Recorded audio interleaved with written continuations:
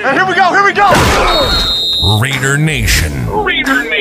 Welcome to the Silver and Black Hack Podcast. Your home for the most real Raiders takes, predictive stats, and advanced analytics. We bleed silver and black. Here are your hosts, Raider Hart and Raspy Raider.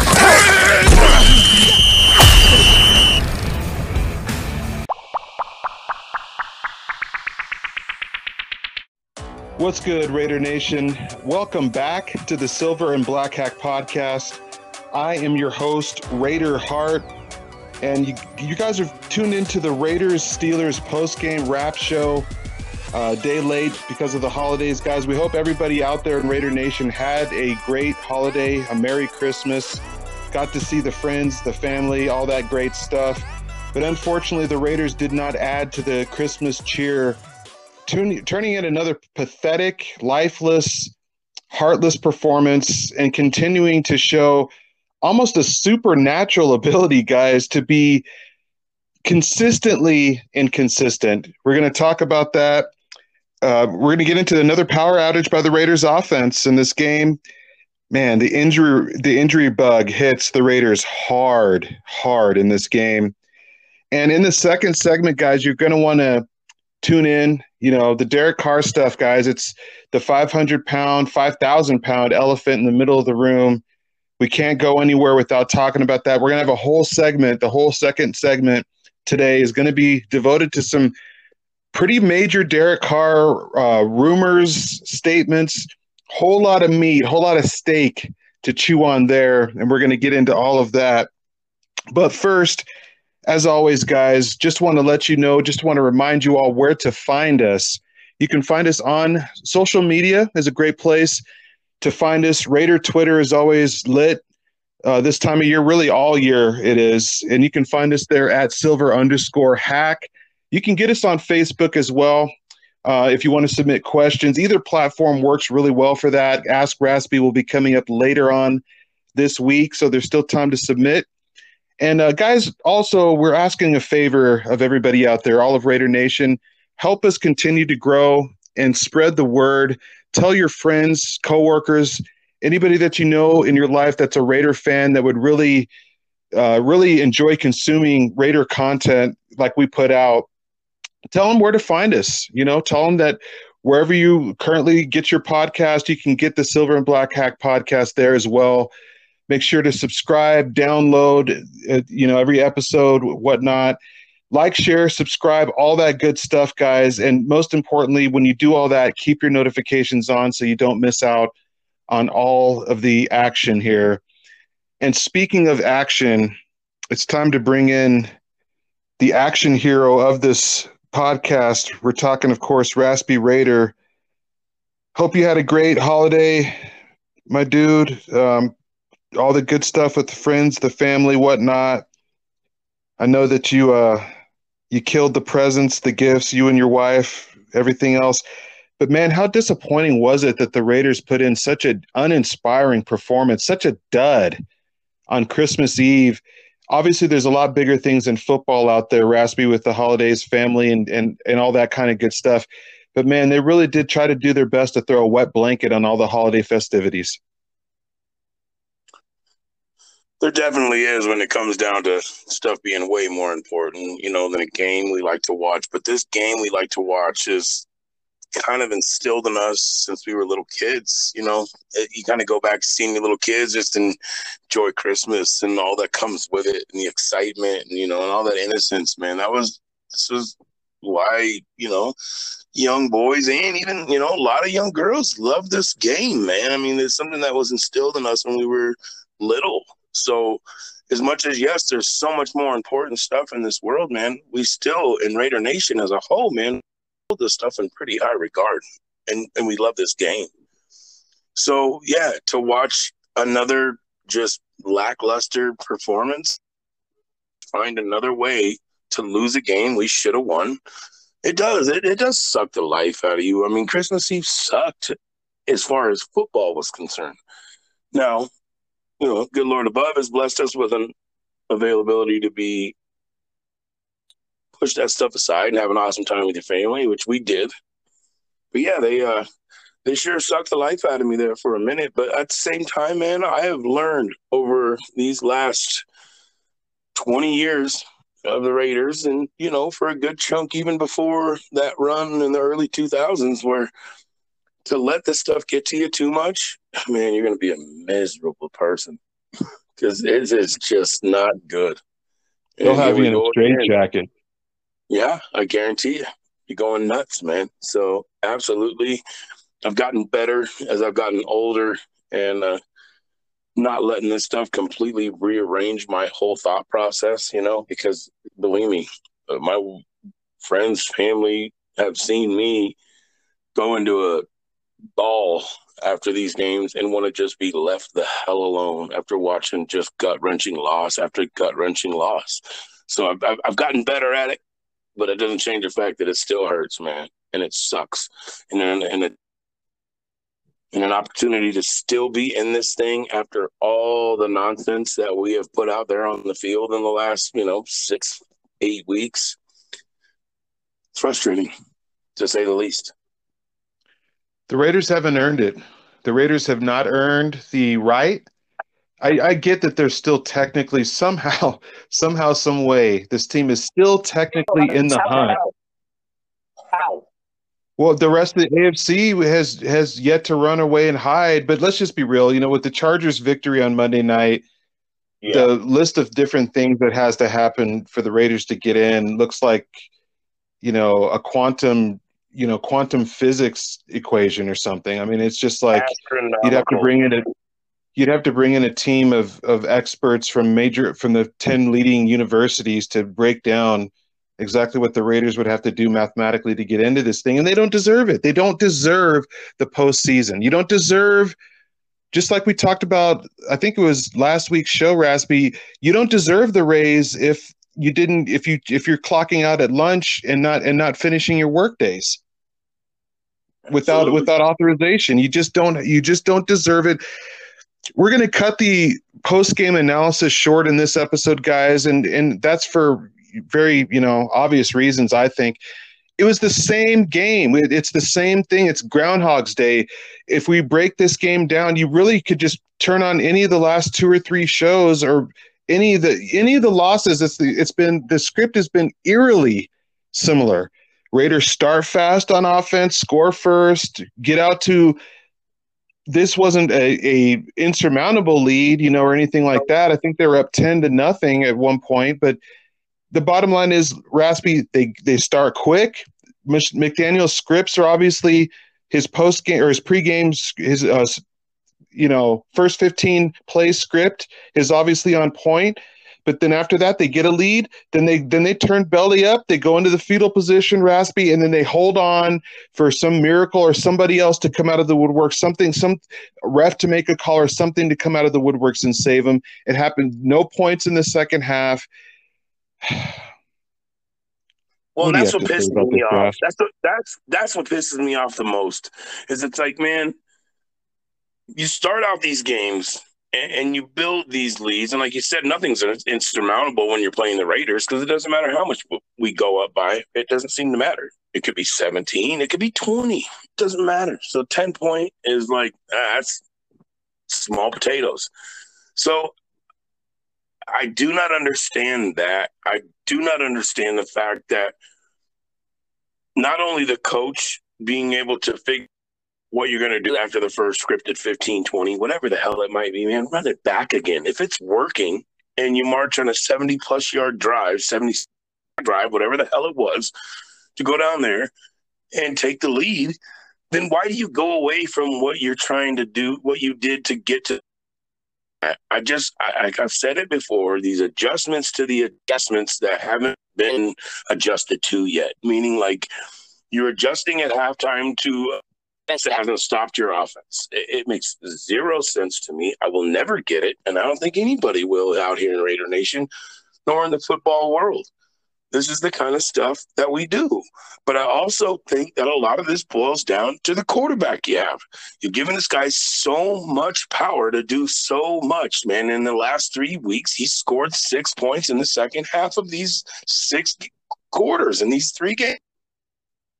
I mean, Josh Jacobs said it, man. We have to help them out. The defense, he's tired of it too. He's tired of hearing that nonsense. The defense cannot be badgered or hammered on this. They did their job. Just go score something, showing a semblance of an offense in the second half, even if you're just taking time off the board and not getting points.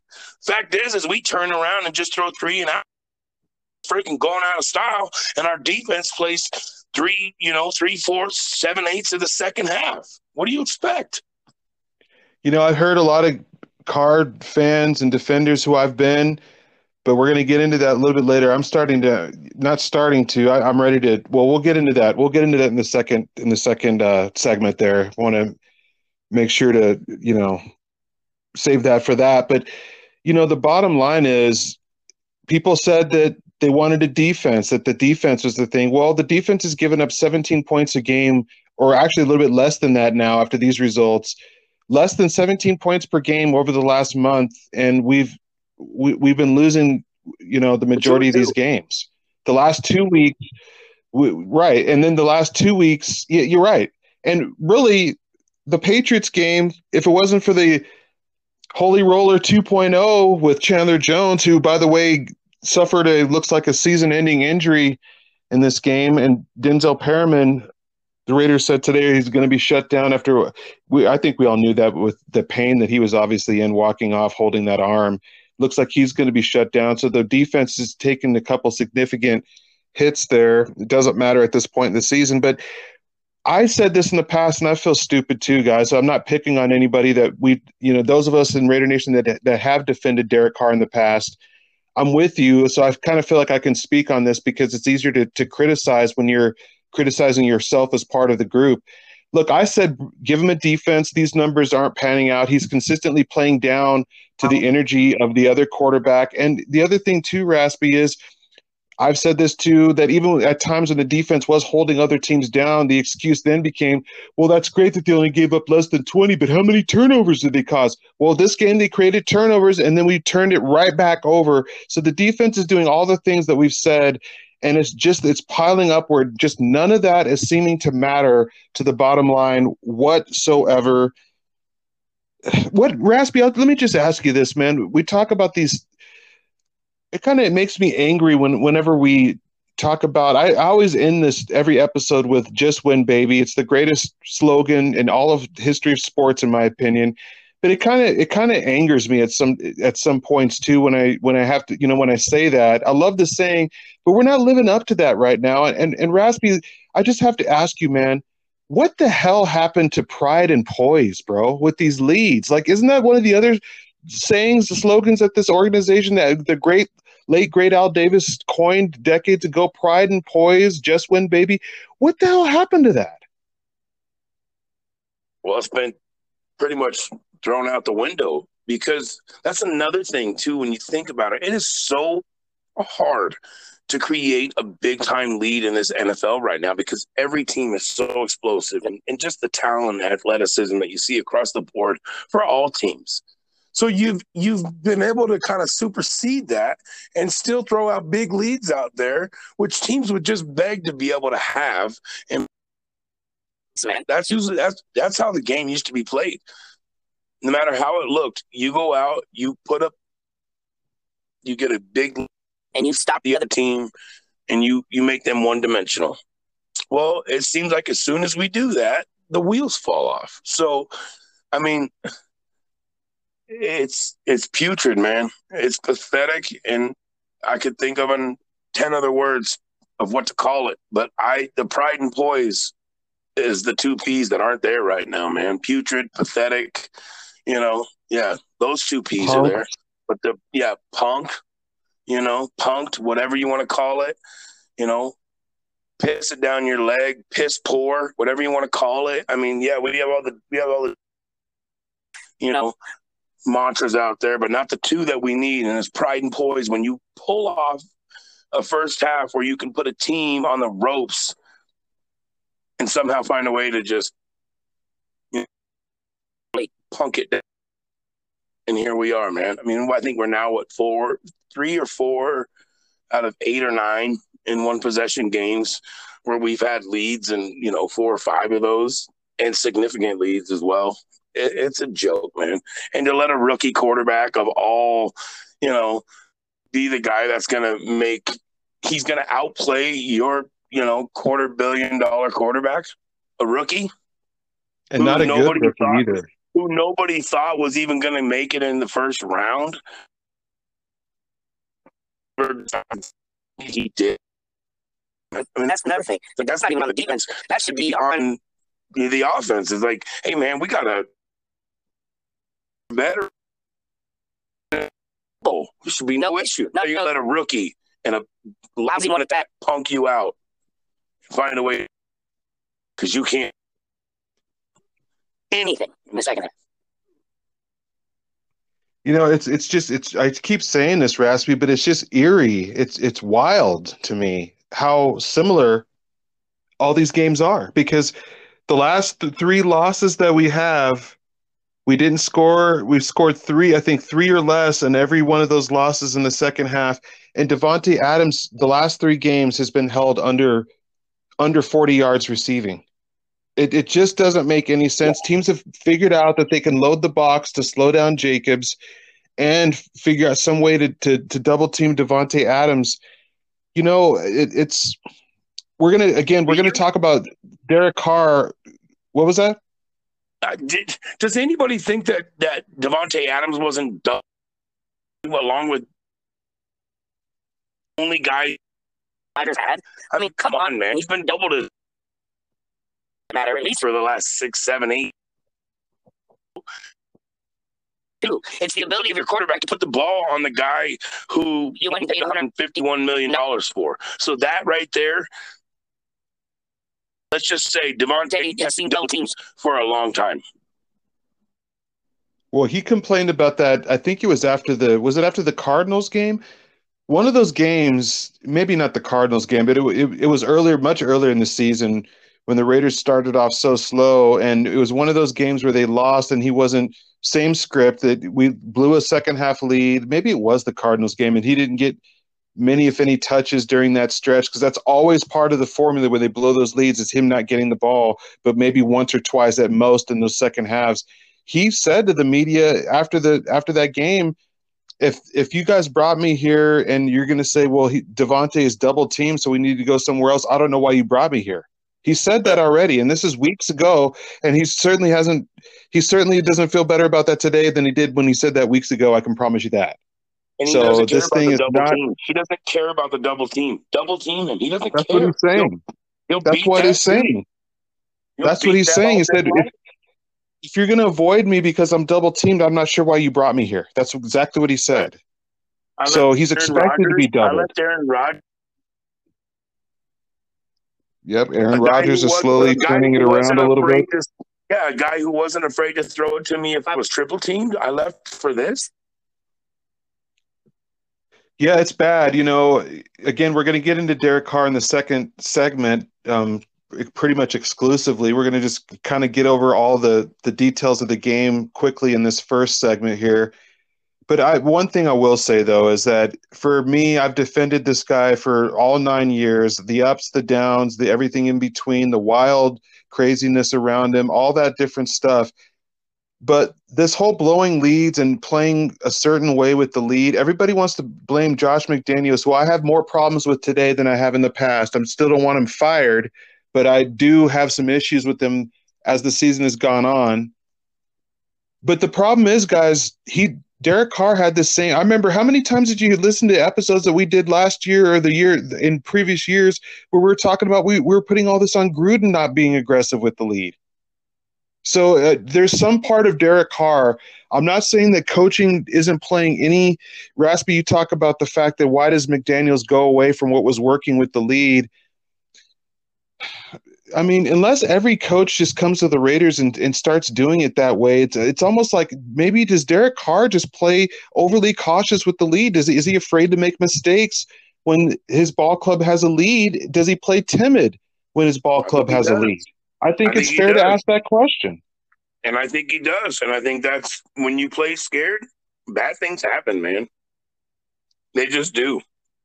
It's just like when you're trying to go out there and play to not get hurt, you're probably most likely going to get hurt, just play the game the way you game's supposed to be played. So if you're going to go out there to play and not to lose, well, you're probably going to find out that you're going to lose some games playing it that way. What do they call the defense, the prevent defense that prevents you from winning? That's the kind of stuff that happens. If you start to play not to lose, you start playing outside. It means. Because here's the thing, Raspy, with this whole, McDaniels is at fault for these blown second half leads. I like to think logically with this. Raspy, does it make any sense to you that a coach like Josh McDaniels, with his history as a head coach, knowing that he doesn't have the same kind of leeway that a first-time head coach or a coach that had some more success, he has baggage with what happened with Denver that other coaches don't have. Does it make any sense to you that Josh McDaniels would just continue to blow these games in the second half, where he's calling the game differently in the second half, where he's now going to lose another game where it's like, okay, we have the lead, so now I'm going to call plays like I've been doing that's been costing us games early in the season. I'm going to go back to that yet again. I just have a hard time believing that Josh McDaniels is the one that's blowing these games with changing the game plan, changing the play calling, and knows that and is continuing to do the same thing again, versus to where maybe there's something else that's more complicated in that going on. Does that make any sense to you that Josh McDaniels would just say, let me go back to the same game plan that's got us our 9th and 10th loss? No, and blowing these leads? It makes zero sense. It makes absolutely zero sense. And I don't think that's what's going on. I really don't. It could be what you said, where teams are adjusting to what we're doing well, and then he doesn't have the counter to the counter. That could be it.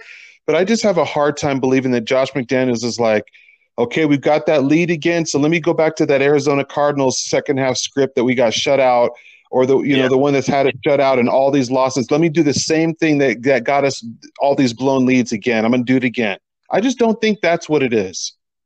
I don't either. I really don't. I absolutely don't. And I don't think he's going to be hitching that wagon to Derek Carr. We're just, I'm going to blame it on Derek Carr and I'll survive. He knows better than that, because you cannot do that. Track record has been in the past. So I definitely don't think that's it. He said it himself in the press conference after his loss against Pittsburgh, that he saw some open looks. He's not getting the production offensively that he's expecting. I mean, Carr said it himself that he was throwing ball. He threw a couple high. Any bad plays. Come on, man. Come on, man. What are we talking about? I don't know, man. What we're talking about is the same thing seemingly every week, that the same events unfold this exact same way. And the fact that we get these leads on teams says that we do have the talent, because a bad team wouldn't get that many leads in the NFL. No. Early leads, especially double-digit leads. We're not talking 1 and 3 point, like a field goal lead. We've blown 7 or 8 3-point leads. These are double-digit leads. These are double-digit deficits that we're blowing. And Raspy, I'm with you that the defense has played much better, including on Christmas Eve in recent weeks. Some people want to say that we shouldn't jump the gun too much because of some of these quarterbacks that they're playing. The bottom line is that they're holding teams down into that range of scoring, the window that you're supposed to win games if you're holding opposing offenses in the window, the points window that we've been holding teams. When you hold them under 20 points, your odds of winning are supposed to go up significantly, and that's not happening. But the one thing that I do want to say, this defense has been, and let me again, because I know that for whatever reason, when we talk Raiders football, offense or defense versus Derek Carr, who's at the blame, Josh McDaniels, everything seems to get lost in translation for some reason. So let me be perfectly clear and say this again, that, there's other stuff involved here, and I get the whole thing, I really do. But the bottom line is, this defense is playing well enough to win.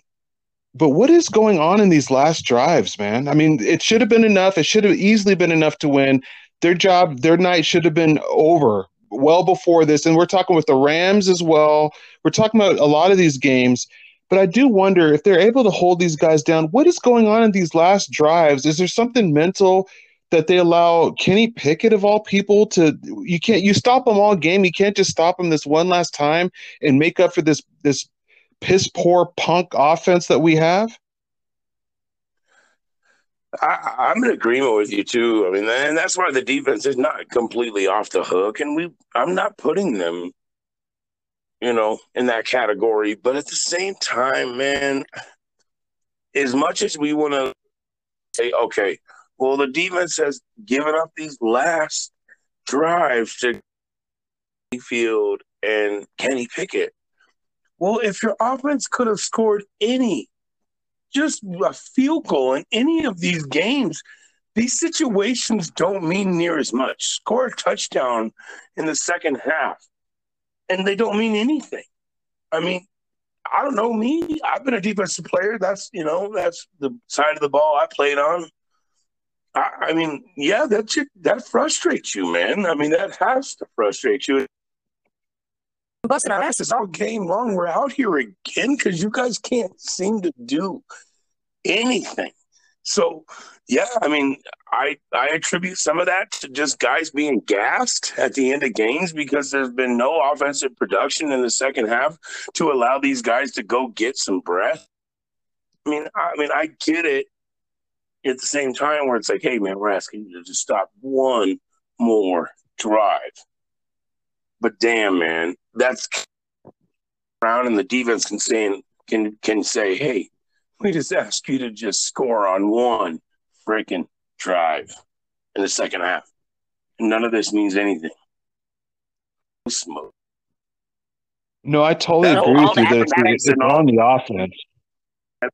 All the acrobatics and all the nonsense,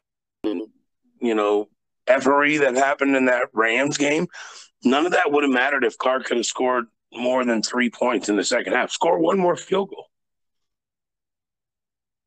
Miss one in the game. Carlson does one every now and again.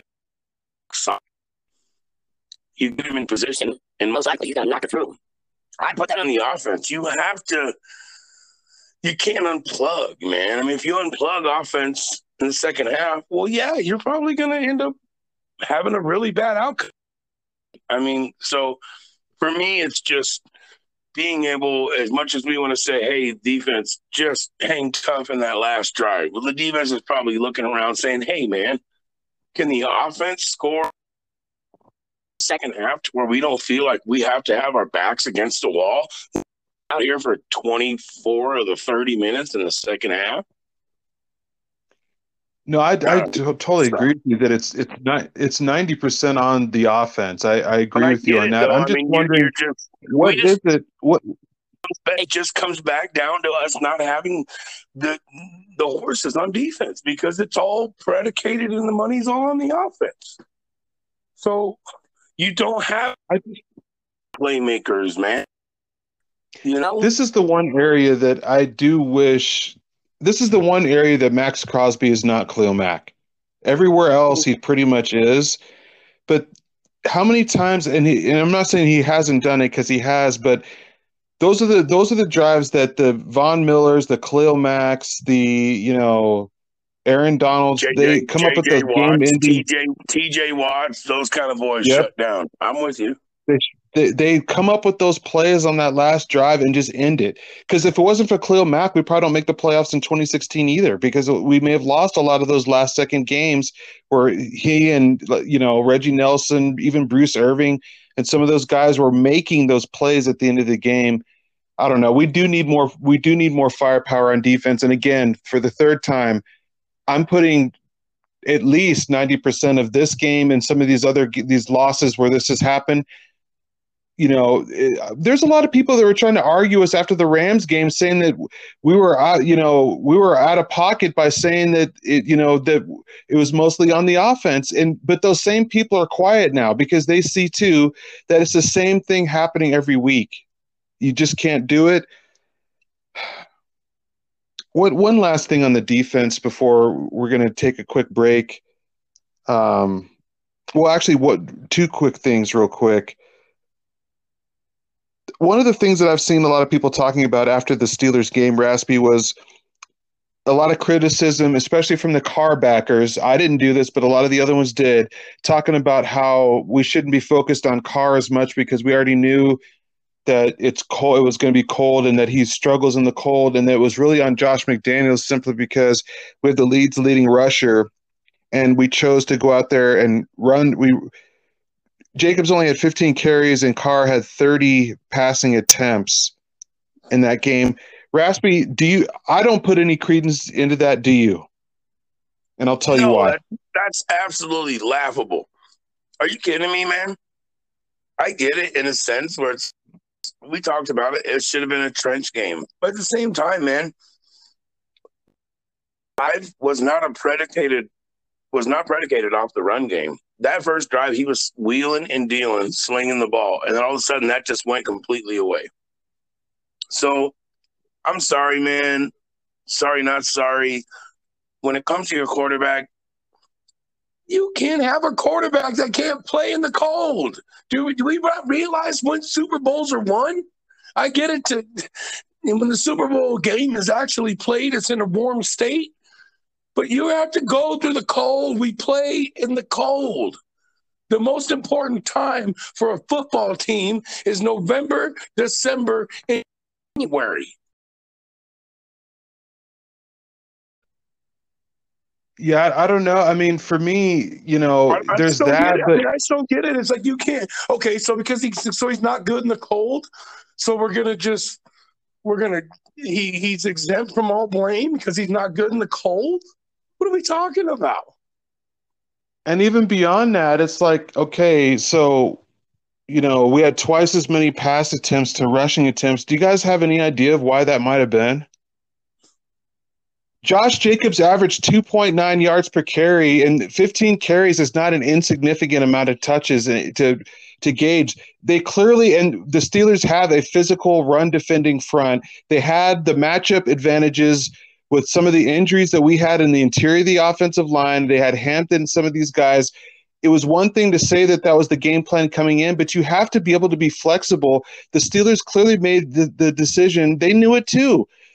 Carr's not good in the cold. Jacobs is the league's leading rusher. Do the math. We're going to load 8 in the box. And if Carr has an uncharacteristically great game in the cold and he leads them past us here, then it's one of those tip your hat moments. Yeah. We'll have to tip our hat to Derek Carr and move on.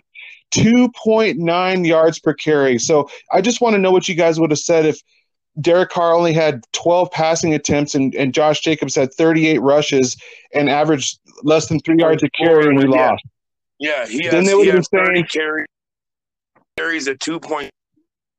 You realize what that's going to get him? About 70 yards. What are we talking 15 about? 15 carries is not an insignificant sample size. They act like he only had 7 or 8 carries. Yeah. 5 more carries, that would have been 20. That's a workload for some backs, right, Rasp? Well, yeah, and we talked about, dude, do you realize that do they have TJ Watt, Cameron Hayward, Highsmith? These guys have some studs, dude. They're not a man. It's their secondary that was the most suspect thing on their defensive roster. So I don't blame his attack there, especially when you tried to establish the run and it wasn't getting you what you needed. You're going to have to win it another way. So that's what drives me nuts, is like to say, oh, we just know Carr can't play in the cold. Well, then what chance do we have? You can't have a quarterback that can't play in the cold, man. I'm sorry. I don't care where he grew up. I don't care. That's an absolute joke. Absolute joke. It is a joke. I don't buy that either. Montana didn't like. Aaron Rodgers grew up in California. Where did he go? Oh, yeah, Green Bay. Tom Brady.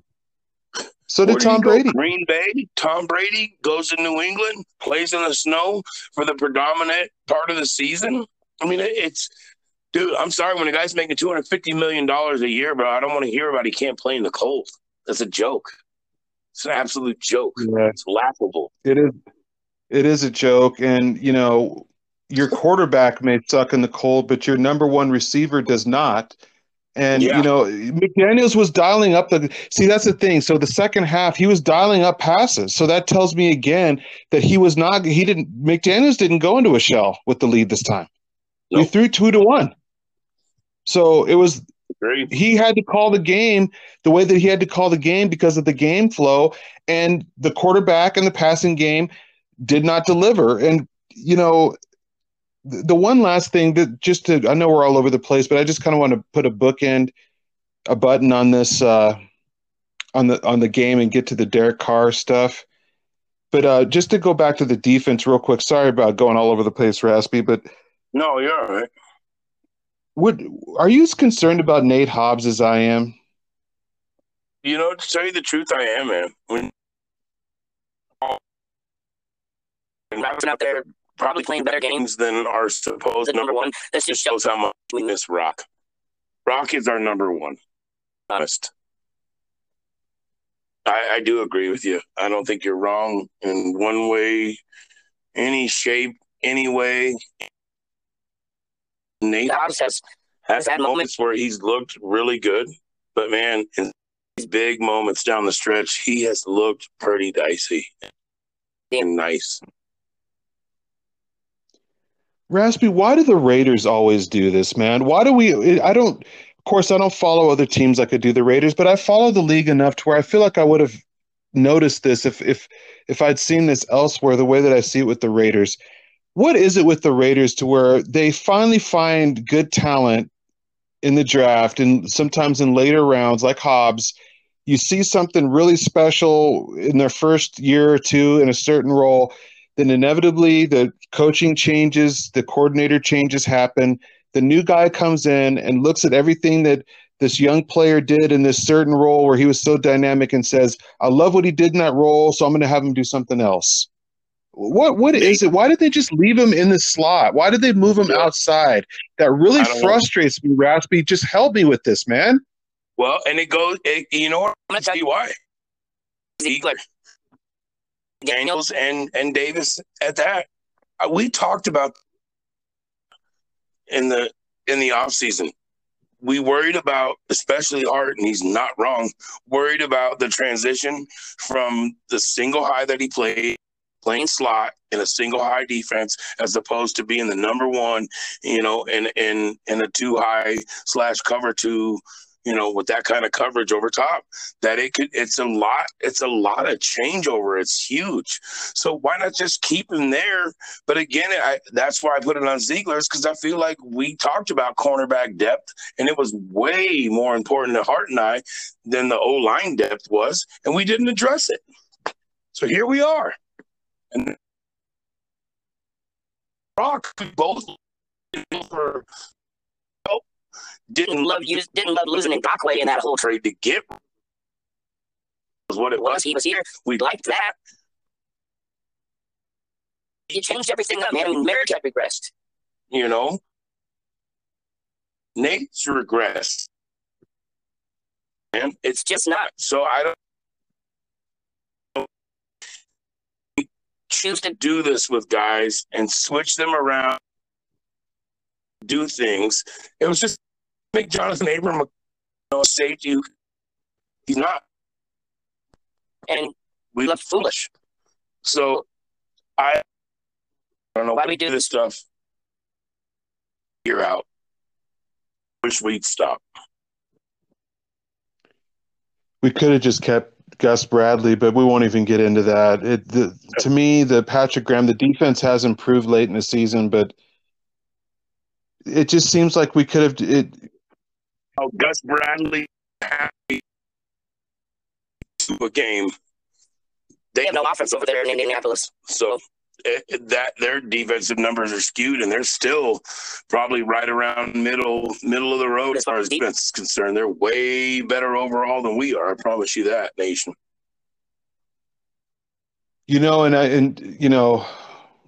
To transition over into the Derek Carr stuff after this break, but the last thing I'll say is I've been saying just get him a defense. I've been on the defensive thing, I was one of the leaders of that movement. Just get him a defense. Well, Justin Herbert's going to the playoffs with the defense. Our defense is giving up 22 points per game. His is giving up 26, and he's going to the playoffs. And he's not even the only one. There's a number. Tua maybe end up in the playoffs with the worst defense.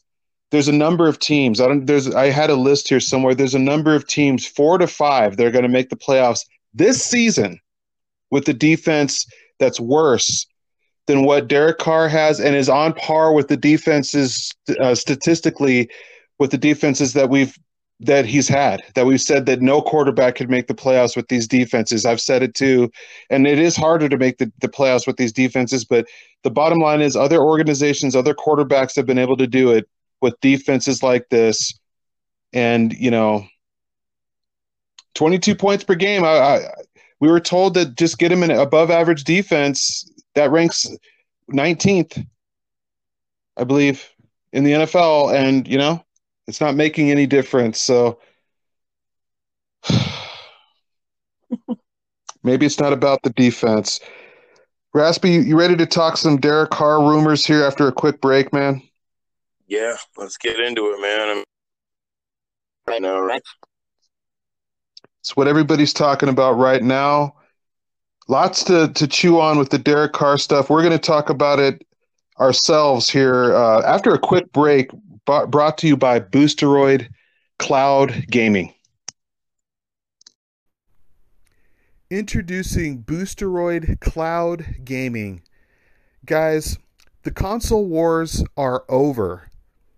Boosteroid allows you to turn the devices that you already own, your smart TV, your phone, even your laptop, into a next generation video game console or the equivalent of an expensive gaming PC, all for less than what it would cost you for a single night out at the movies, guys. And we're not talking about retro games or emulation here. We're talking next-gen AAA titles like Elden Ring, Call of Duty.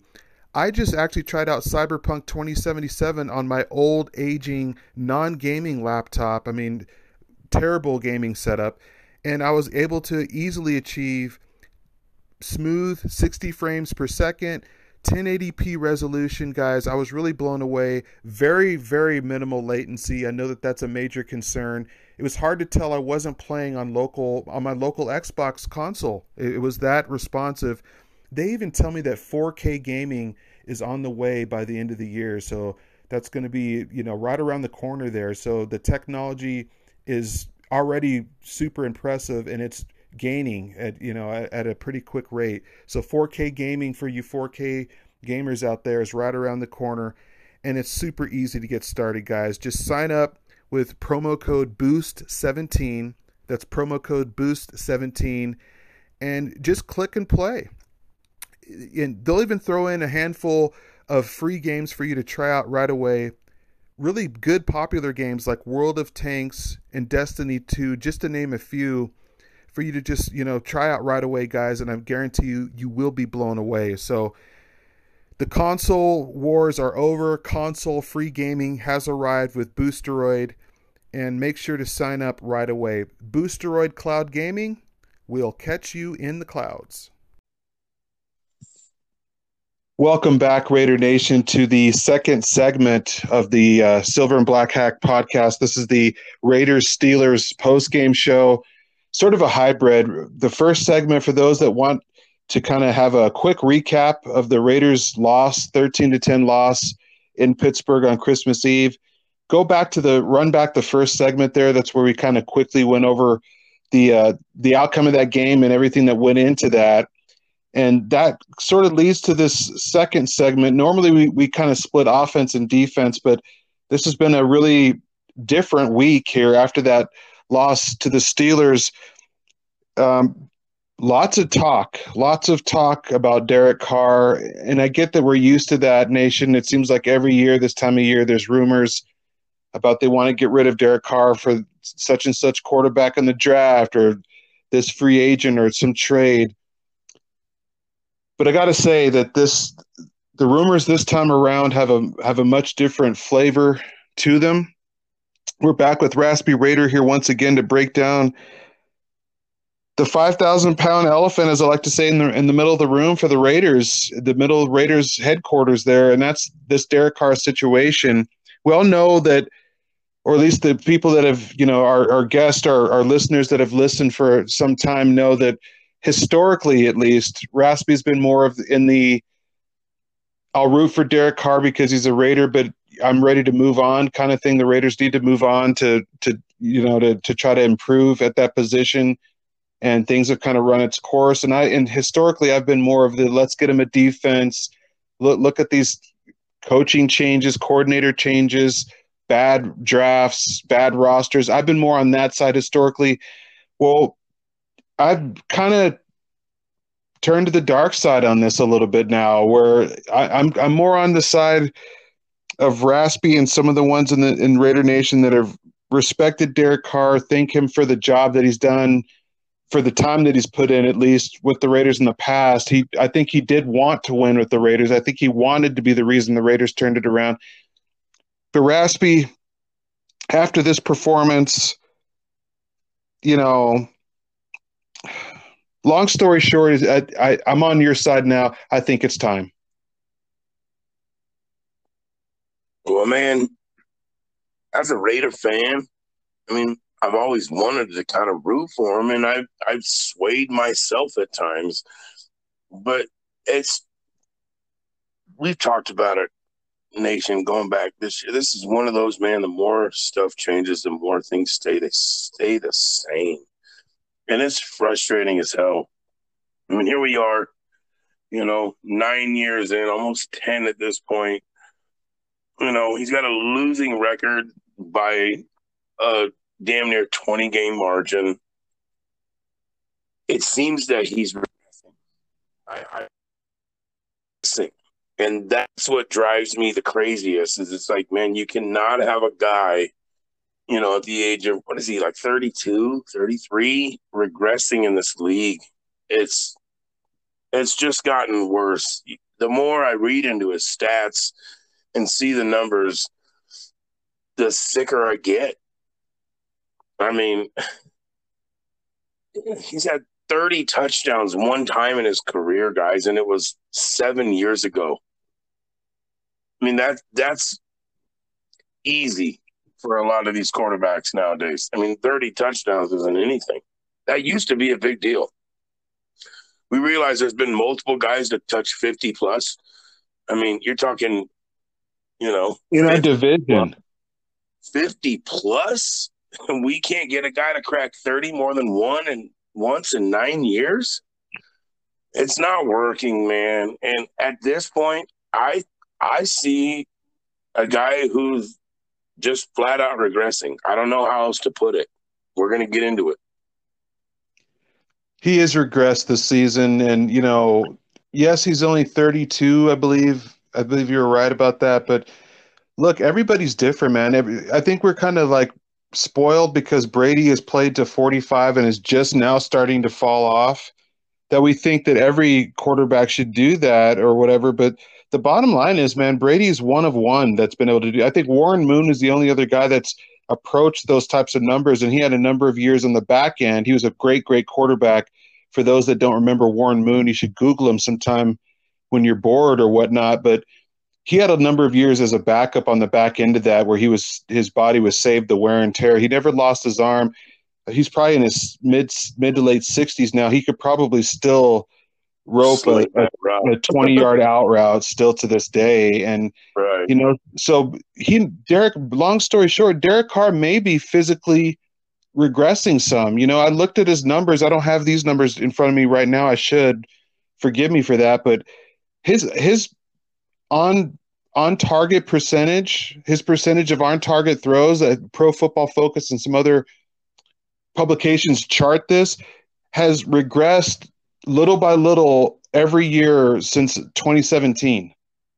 This includes the Gruden years where he improved in certain areas and had the highest quarterback rating that he had ever had. Now, he's always been accurate, so that was a higher mountain to fall back on, and that's probably why it hasn't been more obvious. But now he's regressed in that category to the point where we just can't overlook it anymore. And Raspy talks about the numbers are making him sick. Well, let's just start with his completion percentage, which again, accuracy has been one of his hallmarks that I could look back to and point to. Yeah, we as, thought we as could a hang our defense. hats. We thought we could hang our hats on that. That was one thing that he has shown for a significant amount of time, and he was up there kind of like flirting with Drew Brees, and that's what everybody looks at with Drew Brees was, the accuracy, the completion percentage as to why a smaller guy of a smaller stature was able to still throw at that type of clip percentage-wise. So, yes, you're right. Well, just how far has it slipped, though, is the Yeah. question, because we know it's bad. Well, I'll tell you, he's now 31st, Raspy. He's 31st in completion percentage. He's second to last. And as if that's not bad enough, it gets even worse because, we talk about these second half struggles, the power outages, the snake eyes, all the other stuff that we talk about where the offense just goes belly up in the second half of these games. And everybody wants to know why. Is it McDaniels? Is he changing the game plan? Is he going away from what was work? Like, what is it? Well, I don't have all those answers. Josh McDaniels may not even have all those answers, but he certainly would have more than any of us or Derek Carr. But one thing I do know, while I may not have all the answers, Raspy, I do have one of the answers that the numbers just speak for themselves. Part of the problem in these second half struggles is the fact that our quarterback, Mr. Derek Carr, has the second worst second half completion percentage at 55%. Well, Raspy, how bad is that? Well, Zach Wilson's the only one that's worse. So how much worse, you're probably thinking, well, yeah, Zach Wilson's terrible, so he's way worse. He's the worst at 54.3, less than a 1% difference. Wow. And you take into account the lack of starts. Look, I don't think Zach Wilson's going to turn it around any more than anybody outside of his mom thinks so, but the bottom line is he has way less experience than our quarterback has. So the fact that he's struggling and our guy's only not even a full percentage point better than that, Raspy, just what do you even say about this lack of accuracy in this second half and just overall with Derek Carr right now? Well, and if you're barely touching, less than a percentage point over a guy who's in his second season and has shown to be lackluster and probably borderline bust worthy at this point, I mean, that's horrible company to be in. We didn't think that with Carr. We never thought in a million years that he'd be having to be at the bottom of the league as far as completion percentage. Hell, in his last 4 games, Nation, averaging 55% completion percentage, 7 picks as opposed to 6 tutties. Man, we're 2-2 in that stretch with 2 last minute, wins again, losses against the freaking Rams and the Steelers with a combined it was 3 points scored. He didn't score anything in the second half against the Steelers. So 3 points scored with a 55% completion percentage. I mean, it's bad, man. It's just bad. It is so, so bad. I mean, he's averaging 155 yards in the last 2 games against teams. The Rams, their run game was legit. We spoke about it on the show, but their pass defense, I know they have Jalen Ramsey, but outside of that, they got nothing. And it's the same with the Steelers. Run game was legit. Pass defense was trash. 155 yards in the last 2 games. I mean, the guy goes for a 70-yard freaking drive off the jump and does absolutely jack squat after that, man. 6 games this season where the offense has scored 20 or less. Big surprise, we lost those games, other than I think maybe one of them. And I'm also just tired of him being so nonchalant in these press conferences after piss poor performances, man. I'm over it, man. He has one crybaby game where he cries and says how much he cares about this team.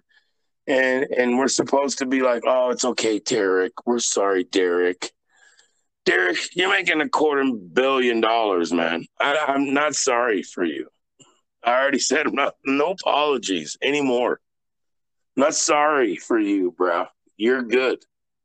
The fact is, if we're going to pay you that kind of money, we expect a certain amount of results, and they're just not coming. And on top of everything else, I mean, this game against the Steelers, just look at his game run. Look at the stats, man. What was it, 16 to 30, 174 yards, 5.8 per, 3 picks, 42.2 rating. What was his QBR, Hart? Two. Two. A two. 1-2. Or 1-2. Oh, my gosh. What are we talking about? He gave us a 2% chance of winning that game. 2%. And I get so tired of him being like, it breaks my heart. You know what breaks my heart is the fact that this organization has wasted damn near a decade on your ass for this and has paid you the money we have for this. That's what breaks my heart, Carr. I wish I could talk to this man one-on-one. I would love to. He would not like what he heard, I promise you. This is a joke, dude. You talked about the two of those picks against Pittsburgh were inside their territory where all we had to do was just freaking hold on to the ball, and we could have rolled this team. Yeah, turning the ball, our defense gets the turnovers that we've been asking for this defense to get. They've been getting them more in recent weeks, giving it right back. And you talked about the 55% completion percentage of the last 4 games. I always like to give context for that because it sounds bad, but how bad is it? Well, this is how bad that is. That's the worst 4-game stretch of any quarterback in the NFL since Jacoby Brissett in 2019. Oh, my. So it's just not – Of course, Hart's going to pull out something to make it even worse because he's the analytic G. But, I mean, that just makes it even worse. I mean, really? Yeah, it gets worse even still, Raspy, because oh no, he has a 66.8 quarterback rating in December so far. One more. That's it for December. Actually, the next game I believe is on New Year's Day, so that's locked in. 66.8 quarterback rating for the month of December.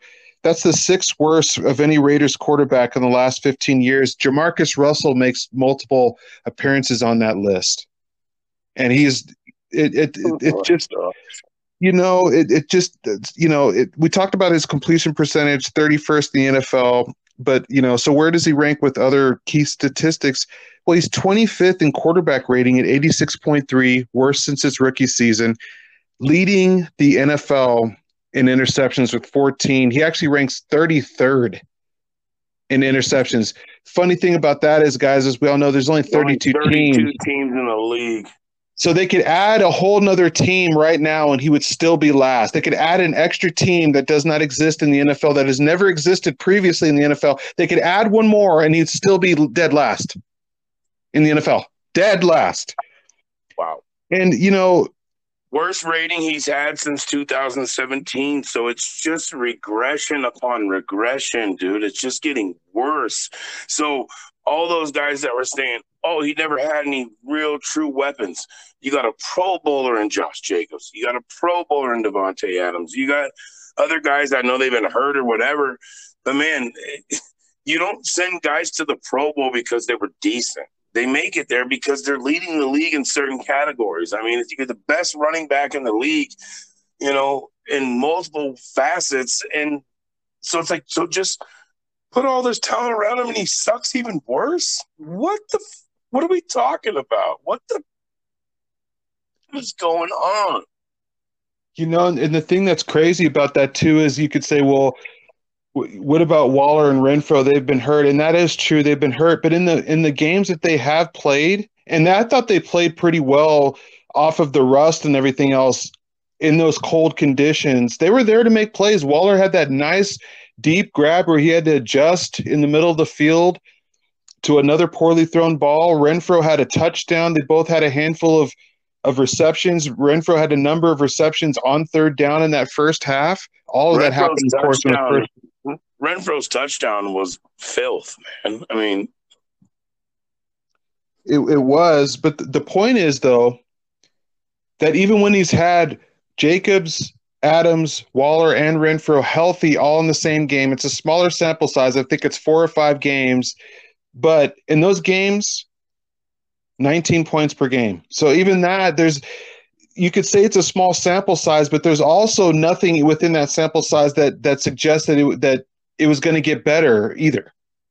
So there's just no. And it's a trend too, as far as the quarterback rating, the decline as the year goes on. This is something that even I've acknowledged in the past when I was more supportive of keeping Derek Carr as the Raiders quarterback. But I can't ignore this anymore, Raspy. If you look at Derek Carr's career quarterback rating by month, it goes 95.2, 98.4 in October, where it's pristine, nice weather, 90.8 after the next month, and then here we go. 85.1 in December, 85.6 in only 6 January starts. He declines when the weather gets bad. There's just no other way to just can't sidestep this anymore, Raspy. No, you can't. And that's the thing that drives me the craziest, man, is because that's when you have to be able to win. I mean, let's be honest, guys. This game doesn't even start playing and getting realistic until it starts getting chilly out, man. That's in September, So if your guy continues to get lousier and less effective as the winter comes along and as the temperature changes, that's no longer a fluke. That's just the way it is, man. We cannot sidestep this. As Hart said, we cannot sidestep this any longer. We cannot have a guy continue to regress every year, every time the weather starts to get cooler, because I'm sorry, man, last time I checked, the season didn't start in January and ended in July. It's literally the opposite. And his quarterback rating, is the opposite of what you would want by month. If anything, you'd want to be finishing strong. And we didn't even bring up the red zone offense. His red zone numbers again this year, Raspy, those are bad.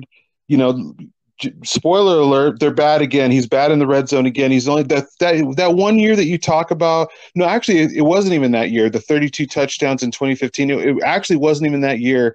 As weird as it is, his only year where he was really effective and efficient in the red zone was his rookie year in 2014, which also kind of makes it seem like that was an anomaly, because you do it as a rookie when you weren't good at anything else, and then when you get better at the other stuff, you were never able to replicate your red zone efficiency from that point.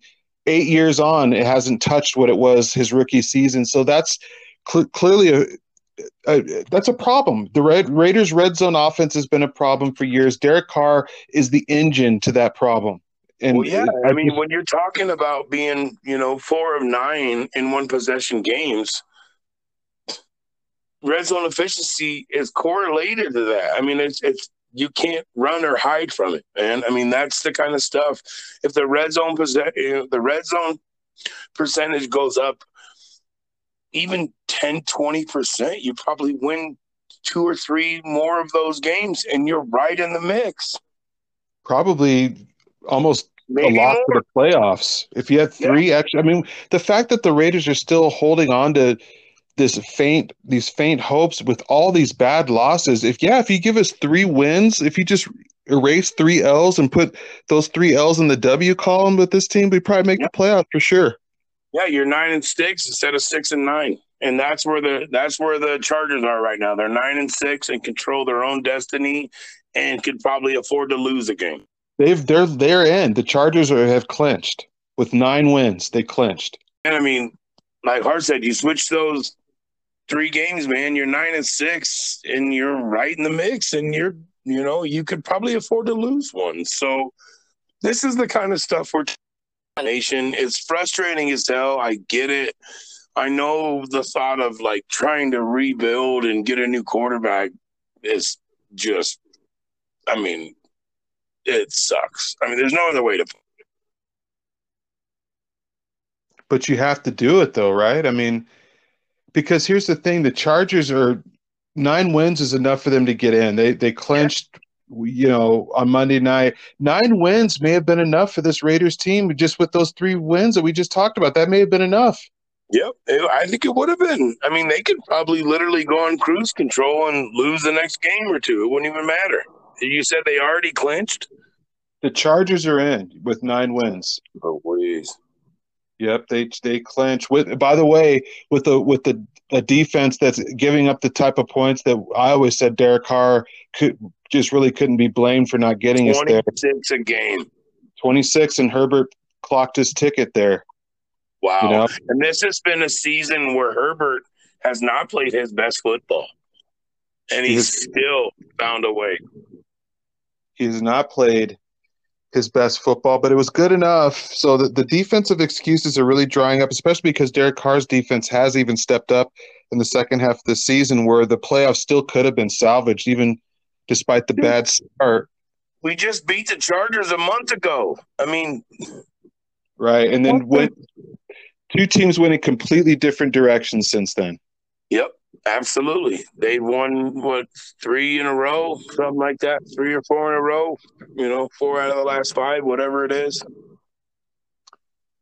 Yeah, and it's true. And, the Raiders going behind the Chargers, this division is pretty – I think we see how this – it's the thing is, the Raiders, they somehow still have some faint chances of getting in. It's not going to happen. It's just the odds. In fact, it's not even in our control. I think if the Jets or Dolphins even win a single game, that's the end of it. And we have to beat the Chiefs and the Niners, too, to have any chance. That's not going to happen. We've already proven that we can't do that. And even if we do play up to these next 2 teams, we're not going to find a way to win. I'm sorry. If you can't score in the second half of football games, you ain't beating the Niners, and you definitely ain't beating the freaking Chiefs. We're not going to win those games. I don't think anyone in Raider Nation is actually entertaining that. Yeah.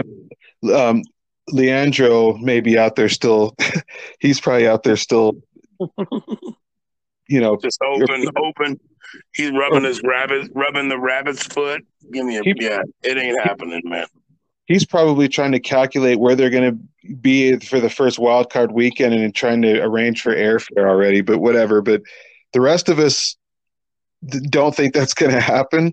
And so I think it's fair to start talking off season a little bit. We still have a couple games to get through. We're going to cover those games. We're not bailing on the 2022 Raiders yet, but I think it is fair to start looking at the off season, Raspy. And we start with, you kind of alluded to it a little bit in the first segment, but Josh McDaniels had some very interesting comments about Derek Carr after the game, saying in short, and I'm just paraphrasing here, this is not a quote, quote unquote or anything like that, but he basically said that in order to win in the cold or in the cold weather part of the schedule, the back half of the schedule, you have to be able to throw the ball better than what we have. He said that right out front. And then the interesting thing too is, Raspy, it came out during one of these press conferences after the game, I think it was on Monday, something I had not heard about, and that's this injury clause with Derek Carr's contract. And for the few that may not have heard this, Raspy, just real quick, apparently there's an accelerator in Derek Carr's contract to where if he suffers an injury, and I guess somebody from the NFL, Players Association or somebody would have to explain and break down what an injury, what that means, exactly. But if he gets injured in one of these last 2 games, depending on what the nature of this injury would be, it could accelerate Derek Carr's contract to where he's automatically guaranteed. It's even worse than I thought, Raspy. At first I heard it would accelerate next year's salary right away, and we would be locked in, and that salary would be guaranteed for 2023. I actually heard today, after digging a little bit more, that it's even worse than that, that there's some people that have looked at his contract and said that it actually would activate 2 years. That's what I saw. I saw that if he, so from my understanding and on a layman's, complete layman's terms, bringing it at you from the blue collar, middle of the road type dude, that if he suffers an injury, it locks in not only next year, but the following year. So, and it also will guarantee him like an extra 33 point something million, tying those 2 years, as opposed to us sitting him and him not suffering an injury, and could allow us to free up that 33 plus, that we talked about for the next year or two, along with the 111 million still hanging there, and only costs us a dead cap hit of like 5.6 million if he stays healthy and we just choose to move on. Wow. Never heard of it. And I don't know what the injuries. I would need more clarification. Like if he goes out and pulls a hammy and it just things serious, I don't know. He could play, but just isn't, just decides to, just not, he's not able to go for the rest of that game. Like, I don't know what a concussion, like, I don't know what constitutes an injury, Don't even give him the opportunity. Just bench him. We're not making the playoffs, so you might as well let Stidham go out there and just get some run and see what you have out of your backup guy. I mean, there's no point, man. It's just like the Broncos just fired Nathaniel Hackett, their head coach. All the talk, and just any NFL fan knew that, hey, they're going to fire him when the season's done. They're probably just waiting for the season to end and then they'll fire him. Well, after a 51-14 shellacking by the skeleton crew of the Rams, who also beat us 2 weeks ago with that same skeleton crew, well, they just absolutely mollywopped the donkeys. So what they did is they said, hey, if we're already going to just get rid of this guy, you might as well get the ball rolling now and just dump him. So I look at it that we should look at it the same exact way. If we are going to move on, there is no point in running him out there with everything that is at risk as far as this contract's concerned. Sit him down, let Stidham play the next 2 games, and you could even say, hey, it's nothing against you, DC. It's just the fact is, as we're pretty much out of the playoff hunt already, so we're not going to put you in a situation, and maybe you still have a little trade value. I don't know. Either you cut him, you trade him, whatever. But if he's a quarterback next year, I'm going to have a really, really hard time stomaching that. Well, I mean, the thing about it is that this is going to be a real test for Josh McDaniels, because once that came to light in that press conference, I believe it was it Hondo or Vinny Bonsignore, one of those two, just flat out asked Josh McDaniels on the spot, does that mean that you would consider benching Derek Carr the last 2 games to preserve your options with him at the end of the season? To paraphrase again, wasn't exactly that, but that was the gist of it. And Josh McDaniels did not say no. He said that was something that he didn't say yes either, but he said he'll do the best for the team. He said that he was going to talk about it and they were going to decide the organization what was going to be best. So it's like, we know enough about coaches to where when a coach is asked that kind of thing, if they had no intentions of moving on, they would have shut it down right then and there. He would have looked at Bonsignore like he had a third eye, and he would have said, what are you talking about? If he really was sold on Derek Carr for the future, that wouldn't even have been a discussion. And Nation Hard is completely right on this one, man. And I think you guys know it too. You shut those murmurs down before they even get a chance to get started, if that's how you truly feel. If you truly feel that Carr is the guy you're going into next season with, you shut those down and you just don't even give them an option to run with it, write an article, do any kind of expose on it. You shut it down. He did not do that. He might have just answered a question half-heartedly, with the PC response. Well, and he knows how it's going to play in the locker room and how it's going to play with Derek Carr too. And he's still true those words. And this injury thing is even more dangerous than I think a lot of fans may think, because here's the thing, okay? Derek Carr has already been on the injury report this season with the back injury.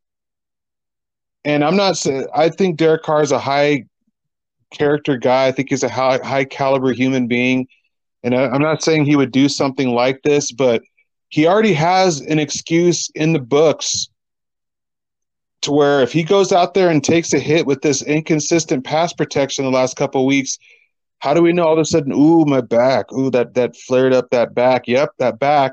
Need that money. That money's locked in now, that back. That was hurting me. You remember that back injury I had a few weeks ago? Yep, that re-aggravated it. So I'm in trouble. That could happen, Raspy. I mean, I don't think Derek Carr would do something like that. But the fact that he already has a back injury, that he's not listed, he hasn't been listed the last 2 or 3 weeks with the back. But the fact that it was there, and I've dealt with back problems. So many of our listeners have probably dealt with back problems, and they can come and go. There is an excuse that he has lurking around, cycling through the system, that he could play if they run him out there and he gets hit. The back, all of a sudden, here we go. Nation, just like Hart's referring to right now, if you were to tell me, hey, man, you stand to lose $33 million minimum if you don't get hurt, you might go out there and say the same thing. And that's not me calling anybody out on the same way. That's a lot of money, man. Hell, man, on Monday, I literally was going over to the in-laws for a late Christmas because the in-laws had some other stuff going on and we had our family and stuff. Dude, I fell on my ass in front of the Safeway going to the grocery store. I mean, it could happen anywhere. So it's like, and it hurts. It sucks. I fell on my ass. I was embarrassed as hell.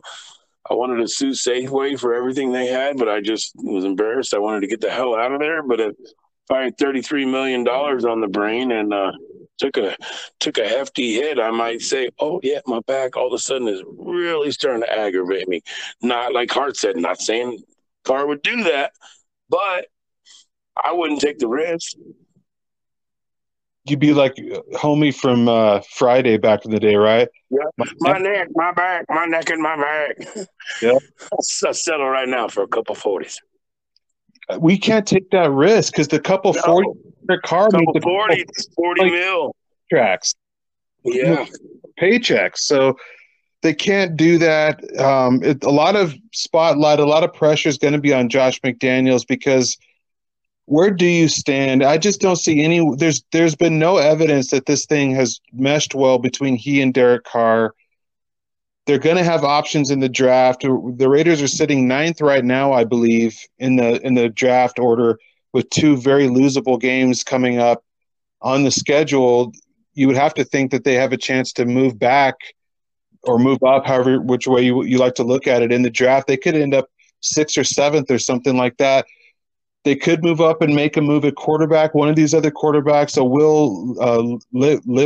Levis, Anthony Richardson. There's guys that could fall. And here's the other thing too, Raspy, with this quarterback decision. And this is again coming from a former Derek Carr supporter. I don't want to say I don't support Derek Carr as a person, but I no longer want him to be the quarterback after this season. I don't think in silver and black, or at least I want the Raiders to do everything in their power to try to make something work there, make a clean break there and go in a different direction. But, look at the AFC, Raspy. I mean, Trevor Lawrence looks like he's going to be maybe not what they thought he was going to be. He may not be Peyton Manning with wheels like some people thought, but he looks like he may be a lot closer to the real deal than what he was looking last year or at the first half of this season. That's just another Joe Burrow is definitely the real deal. You look at the AFC, Tua has been up and down, but they look like they're on the doorstep of the playoffs. And then you look at our own division. We don't even, let alone Josh Allen and guys like that. Look at this. Look at our own division. Mahomes, 7 straight. He hasn't won 7 straight AFC West, but the Chiefs are going to win or have won 7 straight AFC West now. Mahomes has been a part of leading the last 5 of those. Right. So he's been a huge part of those. And now what do we have? We have Monday, the other shoe that we've been dreading and waiting for and hoping would never drop in the AFC West and praying that would never drop to the football gods. We were praying this wouldn't happen. Finally dropped on Monday night. Justin Herbert crossed over that threshold from he's never made the playoffs. Well, we can't say that anymore. this division is starting to shape up exactly like what Raider fans and I'm sure Donkey fans would say amongst themselves too. This is what we feared. Those two quarterbacks, the two aliens in this division have risen to the top. The two other teams that don't have those caliber quarterbacks are not going to make the playoffs. Raspy, I mean, we're starting to see some of the things that we've been dreading. You know, if the Raiders weren't able to make it work with Derek Carr, he wasn't able to elevate, I guess is the word I'm looking for. He wasn't able to elevate his play. Herbert and Mahomes are in the playoffs. Dangerous, Russell Wilson and Derek Carr are not. Isn't this exactly what we feared? And doesn't this just give even more urgency to the Raiders? We have to go in a different direction. I couldn't agree more, man. I mean, and at this point, dude, what would a rookie how much different would a rookie quarterback look? We just lost with the ability to, you know, at least move around. And that's another thing that we haven't even touched on yet, Nation. Carr's ability to read and to process and that kind of stuff, 9 years in, to still see the lack of ability to process. Yes, we're not, dude, Mahomes. Hart and I have had this conversation numerous times. Mahomes is not the best processing quarterback. He is not Aaron Rodgers, Peyton Manning, Tom Brady. But the thing is, he doesn't have to be because his legs allow him to save and build time to have, next thing you know, let's find the next guy with a red jersey on to hit between the numbers because he can run around and save that type of time and create something. So you can either process fast and stand in the pocket, or you have to be a guy that can run around and create. And Carr has just shown to be neither one of those guys on a consistent basis. So we all know he's not going to run around and create. So we trusted him to process. Well, his processing has been trash because the completion percentage tells you that. The touchdowns tell you that. The interceptions tell you that. The wins and losses tell you that. So we could continue to beat a dead horse or just realize that Carr is not the best at processing. So if that's not going to be your repertoire, then you need to figure out how to do it with your feet, which I'm sorry, it's just not going to happen. I mean, you have too large of a sample size to know that that's not going to change from 1 year to the next. He's never going to use his legs. And you look at this thing and it's like he has been insistent on just being a stationary, pure pocket passer, which is fine. You can – most of the greatest quarterbacks, Montana, Brady. Young, well, actually, Steve Young he's had very dynamic legs. But, you know, these types of guys, Peyton Manning, right, you can absolutely win that way and win multiple. Drew Brees, you can win multiple rings that way. But you can't have a 55% completion percentage. You can't have red zone when you have that. And you talk about his lack of willingness to use his legs. So processing or not, take this game on Christmas Eve with these frigid temperatures, the negative wind chill, all these different things. If he had just been able to use his legs more and pick up more first downs in that second half, that would have been enough, even with all the other struggles throwing. If he just was able to use his legs alone, that may have been enough to win that game. But he's insistent on staying in the pocket and doing those things. And when he does leave the pocket, he very rarely leaves the pocket with the intention of making a play. He exits stage right. When he exits stage right, exactly. When he leaves the pocket, he's throwing the ball out of bounds. We all know that. We see it.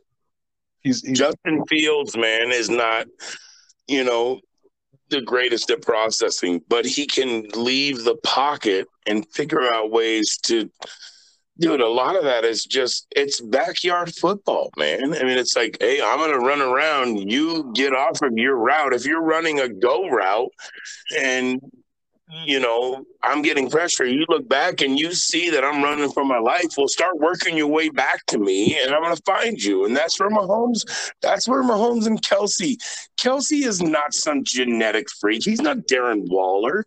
He's just a really smart, tight end, really smart football player who puts himself in the right situations. And not to say that he's not athletic. I'm not taking anything away from him, but he's not some freak show when it comes to athletic ability.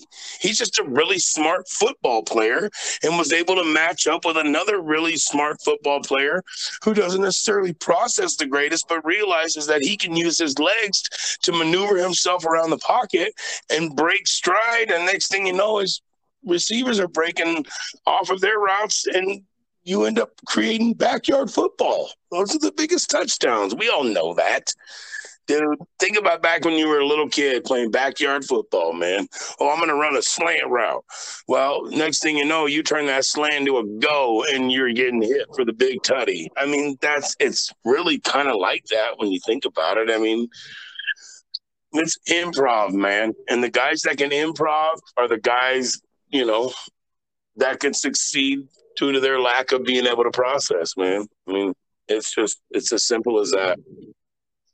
And with Carr, with his lack of dynamic ability outside of passing and his lack of improv, or he doesn't have any of that, just make something happen on the fly, things break down, and he just instinctively knows how to make a play. He just lacks all of that in such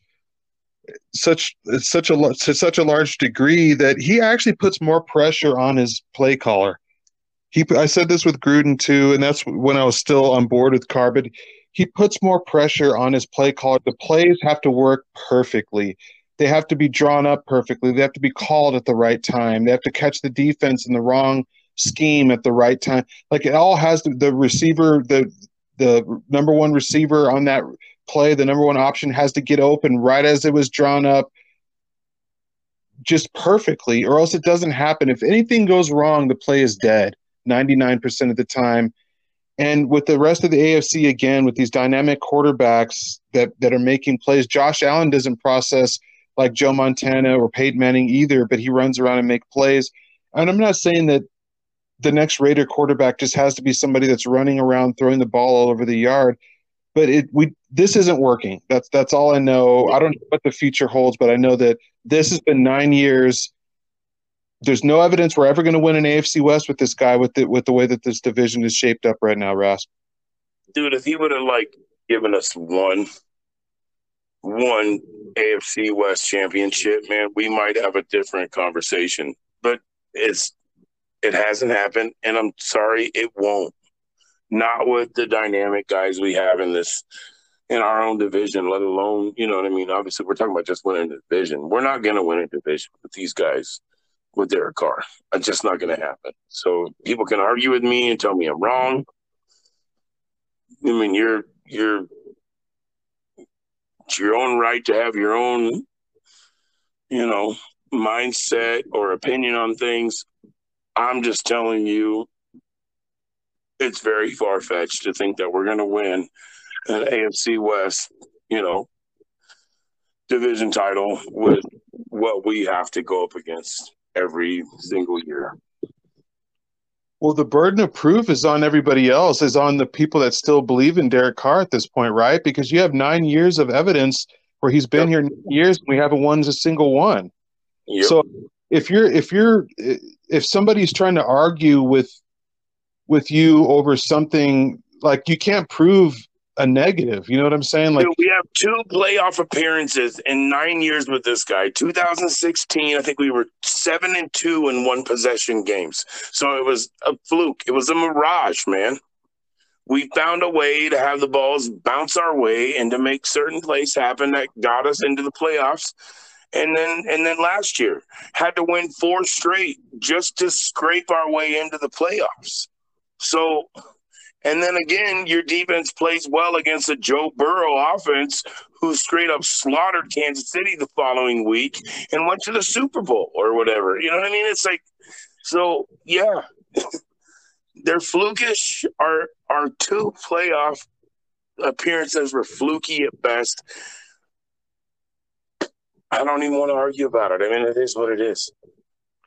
And if you're looking at how it's trending too, is it just this year? Is it just he's not meshing with McDaniels? Well, if you go back the last 2 years, he has 46 touchdown passes and 45 turnovers. picks and fumbles lost. So this is something that's it's not just about this year.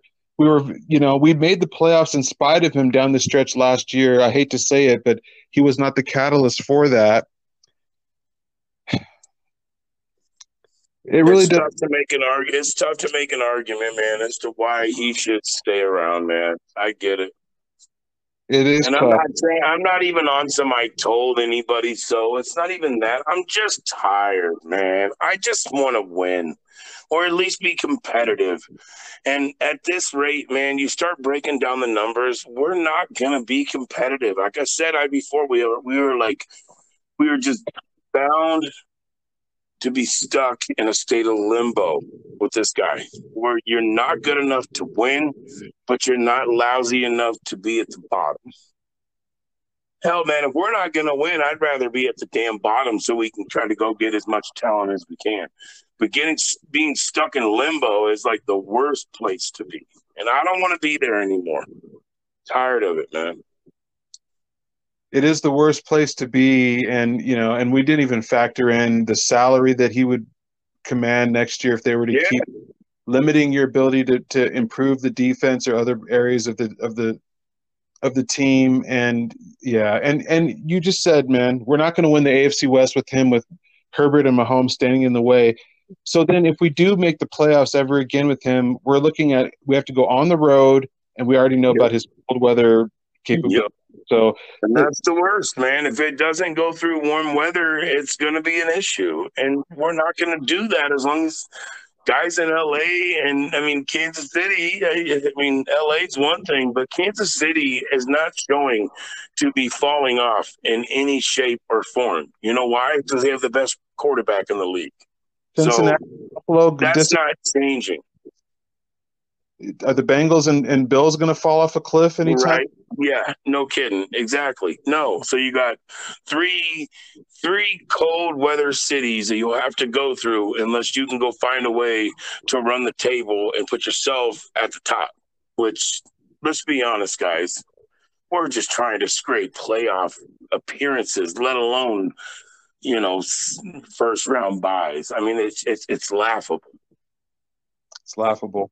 And it sucks. I hate it. Believe me, I'm not happy about this. This stuff pisses me off. That's why I'm just so ready. We have to do. There's a certain time that you just have to get to where it's like, man, we got to move on. It didn't work. We tried. We invested. We tried to bring, a lot of weaponry. We tried to do everything we could do to try to be there for Carr. He's not it, bro. I never said he's a bad dude. I never questioned his work ethic. I never questioned his will to win or the fact that he really was trying his hardest to win. He's not that dude, bro. Just like his brother wasn't. I'm sorry. He's better than his brother, but he's not that dude. It's not going to happen. We're not going to win a bowl with Carr. So the people that are continuing to try to hang on to that pipe dream, man, I hope for your guys' sake you let go, because it's not going to happen. It's not. It's been a long time coming. I've supported this guy all these years. You better reincarnate Ray Lewis and them boys. Well, even it ain't happening. Yeah, it ain't. And, I'm not looking forward to the quarterback change and all the uncertainty that sucks. There comes a point in time where the uncertainty is there, regardless. So we can either go out there and be uncomfortable and try to do better and win, or we can continue to be comfortable with what we've known and continue to do the same thing and hope for some miracle or something, because no evidence why it would be any different next year or the year after. So never going to have a year where he's going to get better performances around him from his skill position, weaponry either. So in short, guys, it looks like there's a much higher chance that this could be it with Derek Carr this season. We're going to get into more of this as the season concludes. We're going to have some more concrete answers as to what happens. We may get a clue this week to see if Derek Carr starts or not. That could even give us something of a clue, even though I don't know that would be definitive, even if either way there. But something that we're going to look forward to, and we're going to get into possible replacements. I felt like that was sort of outside the scope of this episode. Who does Raspy like as potential replacements in the draft, free agency trades? Who does Raider Hart like in those same circumstances, situations? We're going to get into all that as we conclude this season. But we had to break this down this week as far as Derek Carr, because the rumors they're just looming so large over this team right now. And some of it's not rumor. I mean, when you ask the head coach and he doesn't exactly deny it, that kind of takes it beyond the realm of just mere rumors. Something is going on with the Raiders and Derek Carr at the moment, and it feels like it may be the right time to make the move. Raspy, do you have any last words on this? No, man, just like I said, again, Nation, not trying to be the wet blanket by any means, man. But I think there's a good chunk of you guys that know exactly where I'm coming from. I don't speak for her. This is just for me.